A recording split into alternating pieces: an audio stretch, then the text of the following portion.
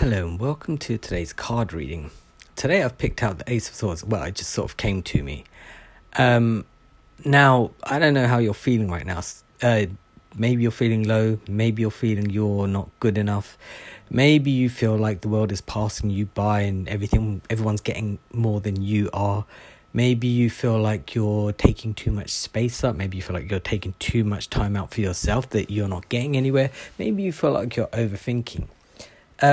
You need to put a pause on all of those ways of thinking, because this Ace of Swords is saying, look, there is absolutely nothing wrong with you. Your quirks are your quirks. Your personality is your personality. The way you live your life is the way you live your life, right? Not everything is set in stone. At any point, you can pretty much change the way that you think. Well, not 100%, because, it takes a bit of time. But once you start those cogwheels turning, or a certain thought process to say, right, maybe I should no longer be doing this, and put that practice into action, then those cogwheels start to turn, and, you start thinking, well, maybe this isn't all that there is in life, other than what I'm doing, Now, a lot of us lack motivation when we don't see things going in our direction, right? And I'm also a victim of that, by the way. But it doesn't mean that things are not going anywhere. It just means that because we're so used to telling ourselves certain things, and then when we take action towards it, breaking out of that little shell can be a little bit tricky, right? Now, I think it's next week we have the new moon in Cancer, right? And which is quite an emotional one anyway. And it's about clearing out your emotions and this, that, and the other. But during the time of the last full moon and now the last season, I was saying about going into your shell and or going into your cave or going into wherever you like and just sort of figuring yourself out.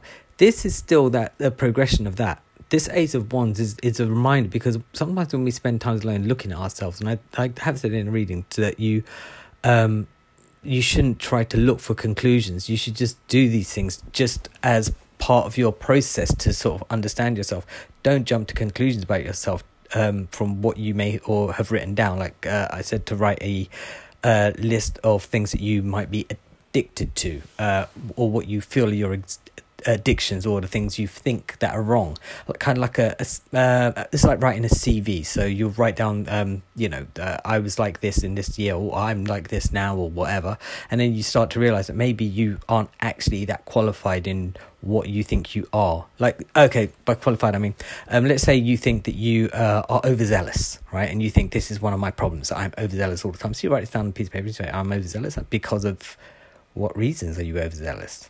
And you start to think, okay, I'm overzealous because I sometimes, not all the times, go overboard. Maybe I don't really do that. And then you look at this and you think, maybe, am I really that overzealous? Then that's what I mean by, are you overqualified? Like if you say, I've got loads of experience in this, do you actually have that experience? Are you always like that? Maybe 2 people in your entire life has told you you're like that, and you stuck with that because you feel that way, and it stuck with you for life. Anyway, my point is no matter how you're feeling now, right? Don't worry, because you're just figuring things out. And sometimes that can take us into a dark little place where we don't want to be. But the truth is, it's our own personal dark place. We created it. And so when I say it's very easy to sort of change these ways of thinking, you can look on the opposite, like the grass always greener on the other side. You can think, well, what if I looked at it from this perspective? So now is more of a time to be challenging these negative thoughts or patterns, right? Not actually doing anything about it, but challenging them, thinking, what if I were to do it that way, So like if you're flipping a pancake, they have 2 sides, It's not like a pizza, one-sided. There's no such thing as there's no such thing as a 2-sided pizza. The toppings are always on top. That's what I call toppings. Anyway, think about it like that. Look at things from a different perspective. But if you were a different person, a third person or whatever, right? And so, yeah, that's me for the day. Cool. All right, I'll be back tomorrow with another card. Bye.